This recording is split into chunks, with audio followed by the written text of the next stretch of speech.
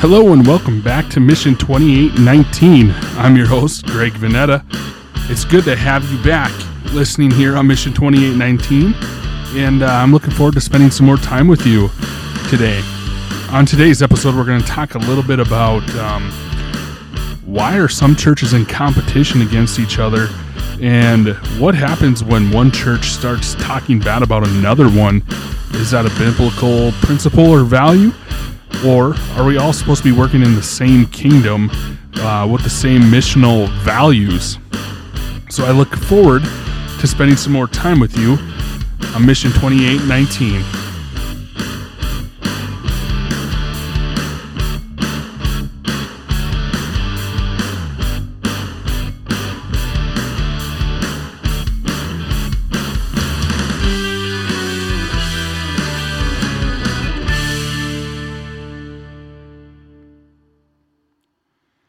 So have you ever been to a church that criticizes another church or says, they're only seeker friendly, or they're not preaching the real gospel and they're watering it down, or, we don't want to go there because, what we have going on here is plenty fine and everything's going good and going great. We don't have a need to help another church or supply to their needs too. This is something that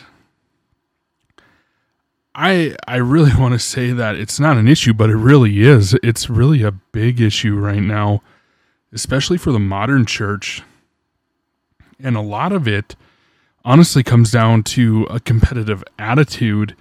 And we'll get a little more into what that means here in a little bit, but my question is, why are churches criticizing one another so much lately? And it seems like every article you read, or even some of the comments you see on a worship song on YouTube or a podcast that you listen to, there's such negative comments going around and negativity. And it's not really iron sharpening iron. It's more just, let's tear this down, and they're wrong and we're right kind of attitude. And, as great as competition is, and we should be competitive, but it's the heart attitude and the heart posture during those times of competitiveness that the Lord really looks at. He doesn't mind competitiveness, but the heart posture and attitude, he sure does. And, think about this. The greatest form of competition is war. So why would the church be at war against one another? That's something that really pushes a lot of people away from the church. And I could completely understand why, somebody that doesn't believe wouldn't want to go to a church, because, they start seeing some of this stuff, and they start seeing and hearing about churches working against one another when they should be working with one another, right? And here's the thing. All believing churches, all gospel preaching churches, we have the same missional values, and we're all in it for the same mission, and that's God's mission, right? And vision, and that is participating in the Great Commission. So we got to turn competition into collaboration with one another and start working with one another in the kingdom with the same missional values. Because at the end of the day, every church's job is to connect people to Jesus, not just connect them to the local church and the community of that church, because then they're going to miss out, right? No. At the end of the day, the job is to connect people with Jesus and get them into the community and the culture of the kingdom of God. And that's when you start seeing competition competition versus collaboration. It moves from one to the other. And that's where we start having healthy relationships. And then instead of a us versus them, it's a, hey, how can we work together to accomplish this same missional goal? So I'm going to read some verses to you. Again, this is out of the NASB. grab your Bible, read along, read the whole passage so you're not missing anything. And, check me on it too, because I know I'm not always right. And I'm just a human being, right? And I know I have it wrong at times. So I highly encourage you to keep searching and seeking the scriptures too, because I would never intentionally want to teach you anything that isn't of God's word and isn't of truth. But, being a human being, sometimes it definitely is unintentional, but it happens. So I just appreciate all of you and your understanding too, and growing with me through this. So let's look at first Matthew 16:18. And I also say to you that you are Peter, and upon this rock I will build my church, and the gates of Hades will not overpower it. That's a pretty bold statement. But yet in that verse, I don't see anything with denominations or, pastors being the head of the church. This is all about Jesus, right? Being the head of the church. So I think that at times leadership can be put up on a pedestal, and it's not their fault. A lot of times the congregations put church leadership up on a pedestal, and I tell you what, that's a really dangerous thing to do to your church leadership. You should be praying for them, loving on them, supporting them, and helping them however you can, because it's a lonely position being a church leader, because, there's a lot at stake, right? And you want to continue developing and growing deeper in your faith. So just remember that. Be praying for your church leaders and love on them. Tell them how much you appreciate them, support them, walk alongside of them. And then we go to Matthew 9:35 through 38. Jesus was going through all the cities and villages, teaching in their synagogues and proclaiming the gospel of the kingdom and healing every disease and every sickness. Seeing the crowds, he felt compassion for them, because they were distressed and downcast, like sheep without a shepherd. Then he said to his disciples, "The harvest is plentiful, but the workers are few. Therefore, plead with the Lord of the harvest to send out workers into his harvest." So how many times has competition between churches disrupted sending out people to work the harvest? I know I've seen that plenty of times, just around this nation, and it's actually very heartbreaking to see that competition can actually disrupt that, and definitely a spiritual attack going on, and that's what the enemy wants. He doesn't want people to go out and work for the Lord and for the harvest. But yet even in verse 37 here, Jesus says to his disciples, the harvest is plentiful, but the workers are few. So Jesus is already telling us that, hey, here's a ripe harvest for you, but who's going to go out and do this? Who's going to work together in my kingdom to have this missional value and goal and participate in the Great Commission? So again, this is a great example of competition versus collaboration. And, the first verse here in verse 35, I think it also is important to see that Jesus proclaiming that he heals every disease and every sickness. Man cannot heal diseases and sickness. Only the Lord can. Yes, the Lord has given us gifts and some good stuff with medicine and the medical field with being able to diagnose and help through that. But at the end of the day, none of that would even be possible without Jesus. So it is only because of him. All that stuff is good things. Medicine, medication, being able to have a surgery if you need it. Yes, all that stuff is good things. But it comes from the Lord, not from man. Now we go to 1 Corinthians 3:9, and this is what it says: "For we are God's fellow workers. You are God's field, God's building." Again, I see a community and culture of the kingdom of collaborating with one another, and that includes the churches, not just individuals, but the churches. It doesn't look like there's any separation of a denomination here, but one people serving one God, one Lord, one Savior, and all having the same missional values and goals.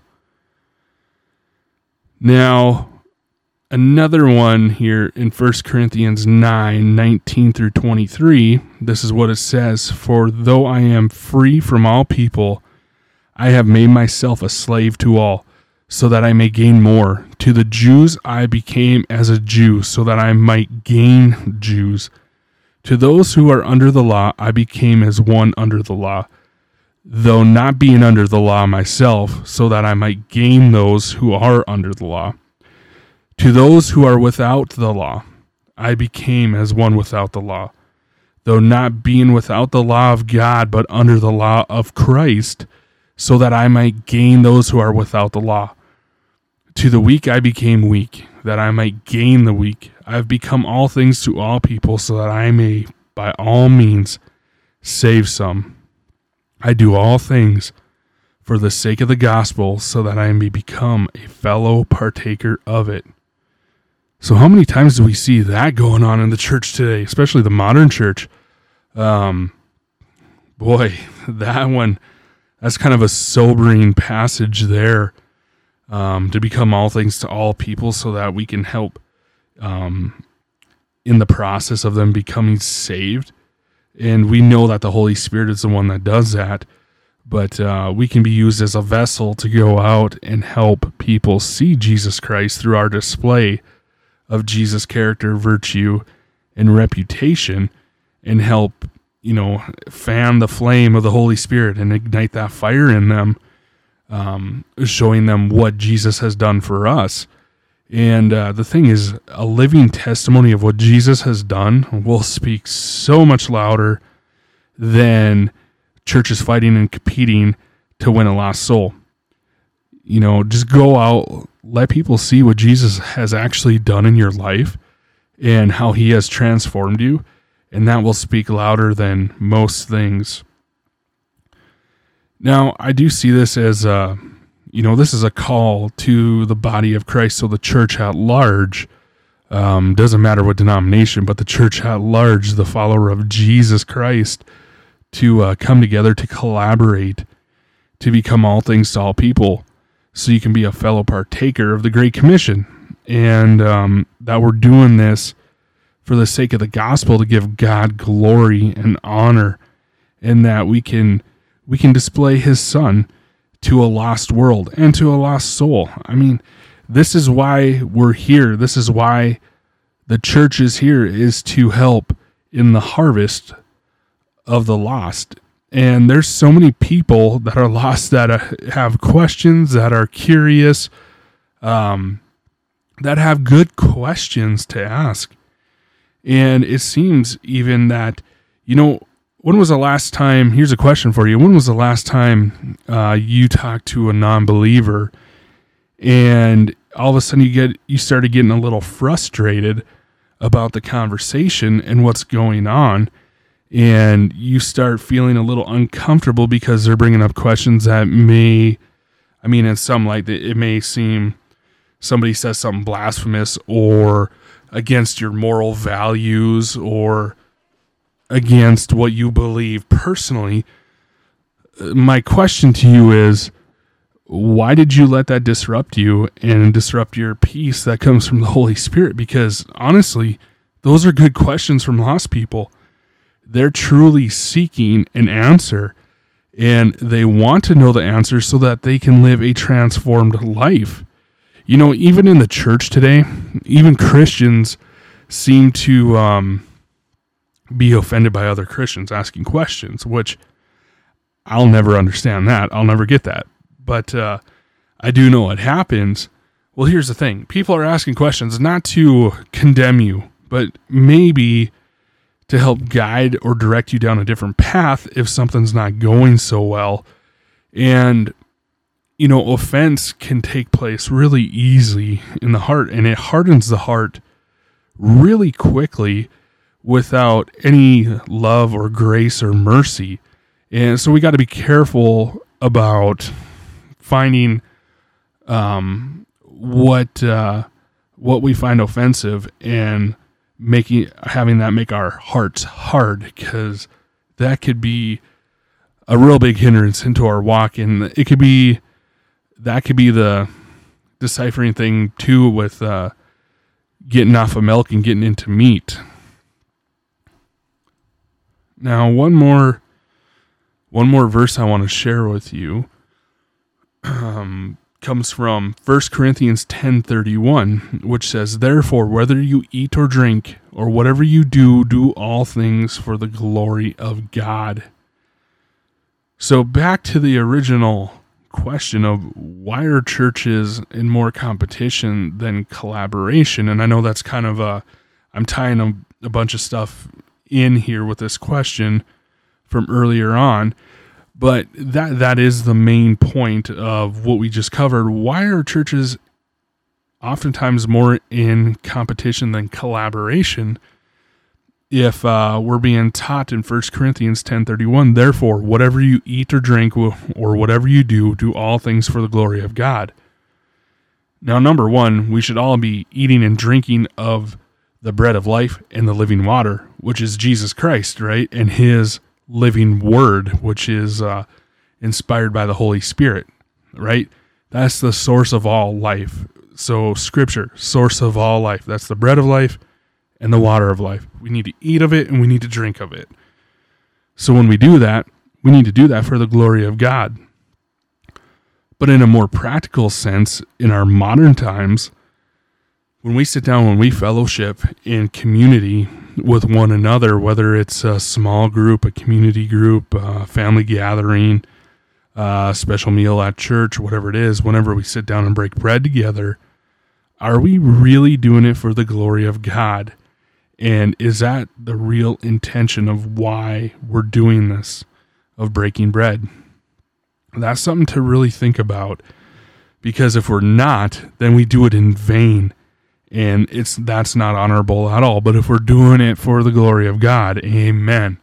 And there's a reward in heaven for that.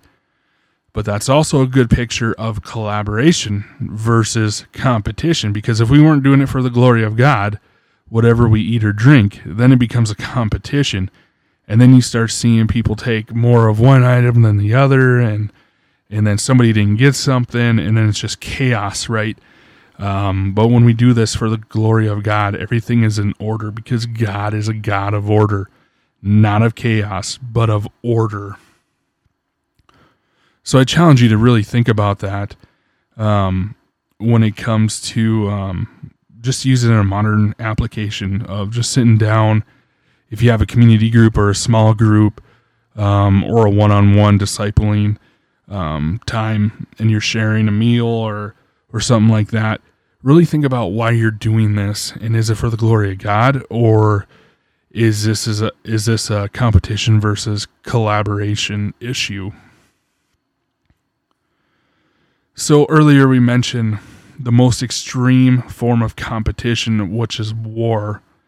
And one of the things that when we're looking at that is when we talk about an extreme version of competition being war. If churches are competing against one another, what does that mean? Most consequences of a war, the most severe consequence is people die, right?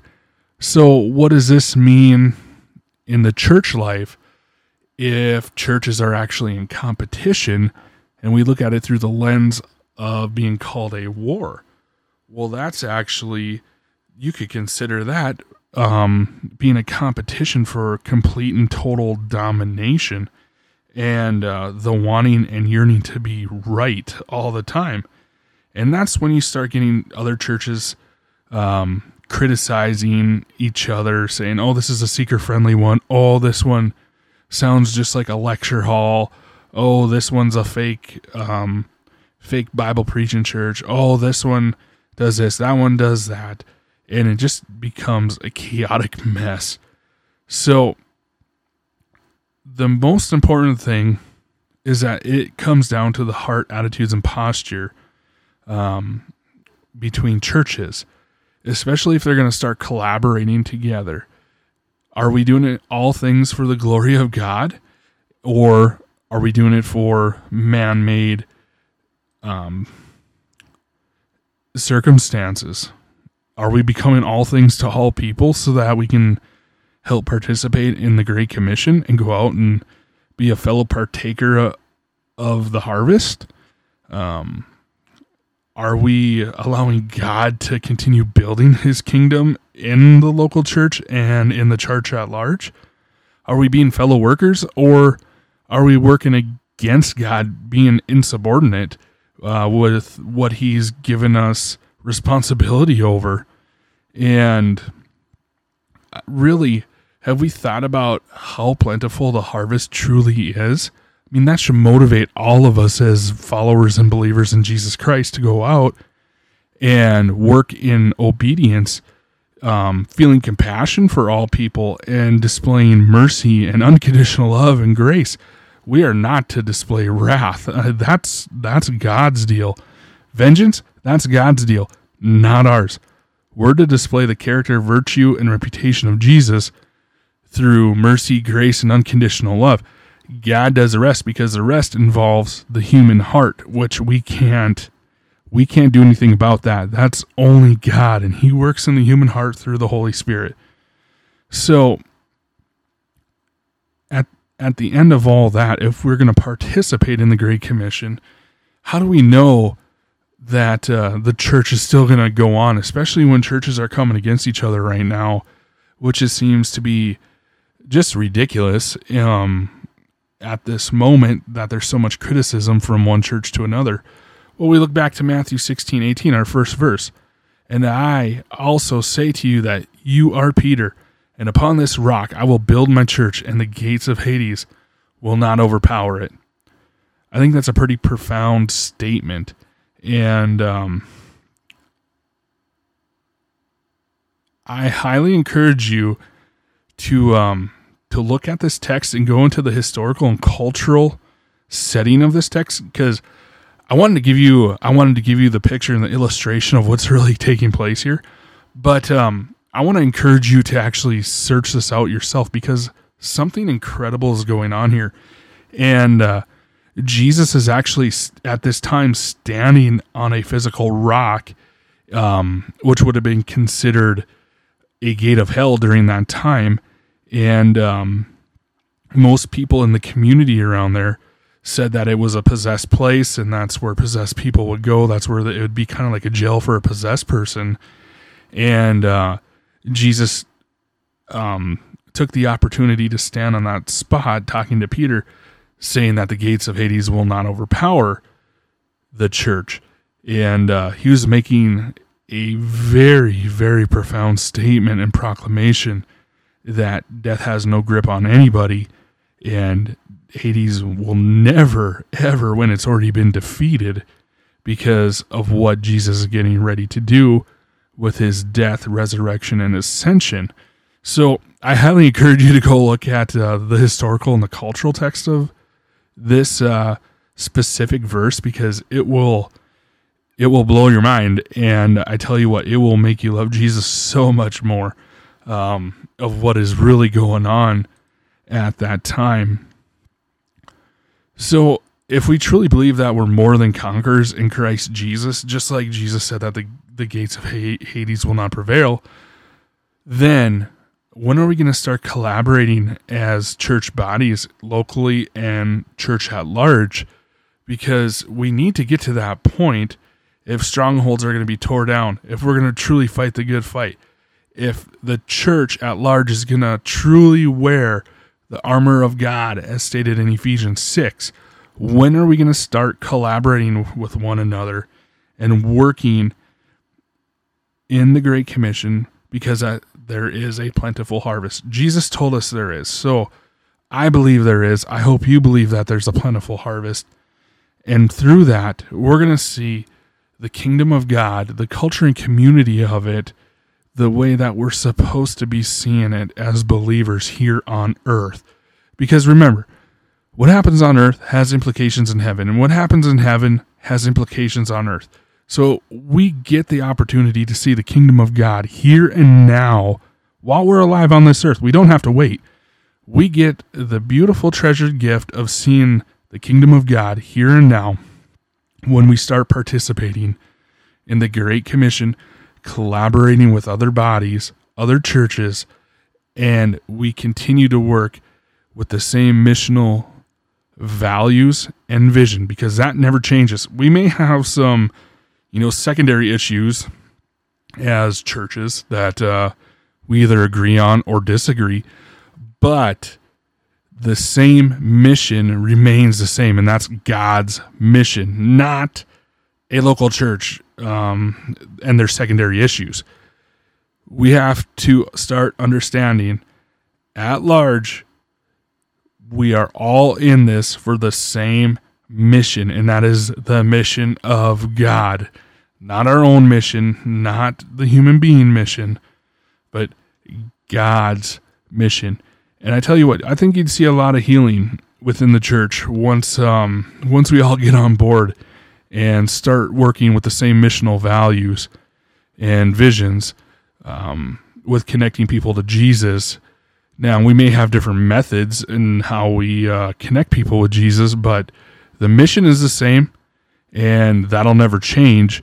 And preaching the gospel of Jesus to the lost and dying and decaying world, that never changes. So I highly encourage you to be praying for your church leaders and for your local churches and for the church at large globally, because I tell you what, I love the Lord. I hope you all love the Lord.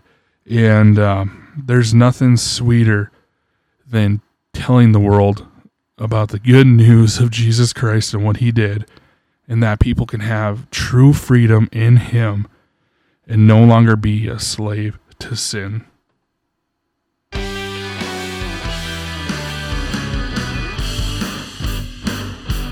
Thank you again for spending some time with me on Mission 2819.